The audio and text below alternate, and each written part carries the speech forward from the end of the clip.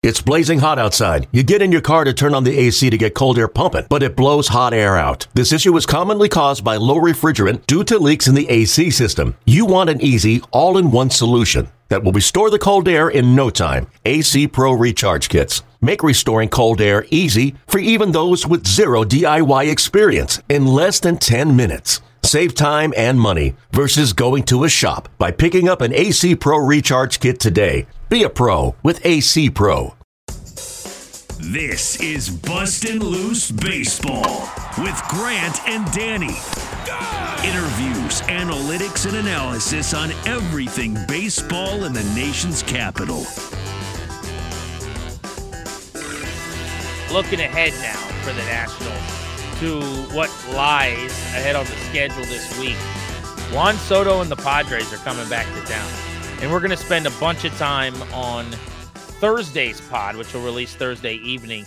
So either grab it that night or on Friday, on looking back on the Juan Soto trade, how we feel about it now, how we felt about it then.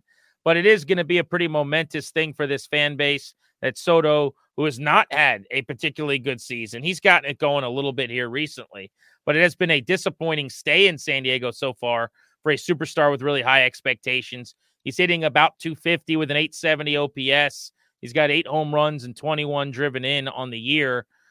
He is hitting better, 291 in his last 15 games, about 290 in his last 30, but he's just 4 for 24 with 1 home run coming into the game over his last 7. I can't wait to see him. He's a World Series hero. He's one of my favorite Nationals ever.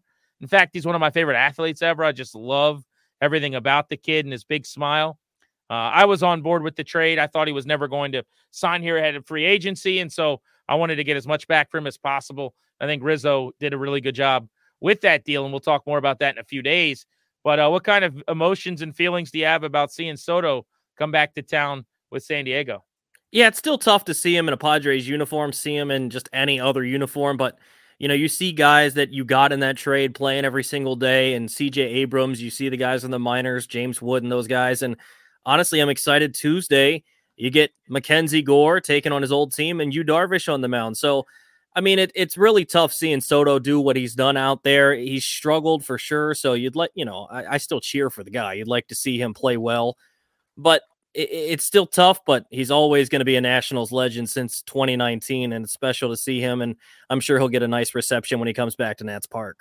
Oh, it's going to be awesome again. Yeah, luckily we got to see him right at, I guess luckily I say that now. It was pretty awful at the time. But right after the trade, he came back to town, remember, to Nats Park, and we took good care of him, and he got a very nice ovation. All right, dabble down to the minor leagues for a couple of notes here. On Sunday, I was in Fredericksburg. I went and saw Cole Henry pitch. He was nails, man. 4 innings of 3-hit shutout ball with 6 strikeouts. So now in 2 starts, hitters are 4 for 24 off of him in Fredericksburg. 7 innings since coming back from thoracic outlet in A-ball. 11 strikeouts, no walks, a 167 average against. You just couldn't have gone better so far. The key is going to be keeping him healthy. For people that don't remember, he's the second-round pick at LSU who was in AAA and got shut down last year. Hopefully can get to the big leagues. Will be a really fun story this summer. But I got to tell you, just watching him in Fredericksburg, I mean, those kids stood no chance. We call it a sword when you have the really gross swing, pretty embarrassing, terrible swings. I was texting with him a little bit after the game and laughing about some of the swings, and he was being the gentleman and the good sport that he is, as if he was being challenged, but just wasn't the case. But I'm very interested to see what happens. Hopefully they bump him up at least to Wilmington. I would probably put him, in Double-A at Harrisburg and get him another opportunity to start pitching against some better batters. Yeah, the thing for him is the health, obviously, and, there's not a whole lot of track record on guys coming back from that injury, so hopefully he can stay healthy. I'm interested. He's looked good in his couple of outings so far, so that gives you some hope on the, just getting back to a form sort of injury after an injury, and now it's just about the longevity after an injury, just seeing as he continues to take the mound every couple of days that he can continue to be productive and get out of every outing healthy. So, I mean, from what we've seen so far, this guy's a really good arm, and hopefully we can see him at the big league level soon. And one other minor league note, Drew Millis, who'd been killing it at the Double-A level with Harrisburg, has been promoted to Triple-A. He's going to join us, I believe, on Thursday's pod as well. So will be busy on that podcast. But he's hitting 340, 990 OPS on the season.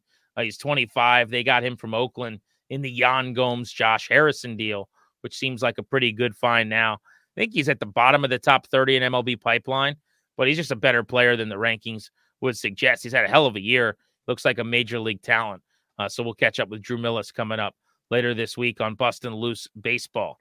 Anything else, Tobe, that you want to throw out there? Thoughts? Any leftovers that we have not discussed as we get into this San Diego series and then the Lads hit the road to go out to Kansas City?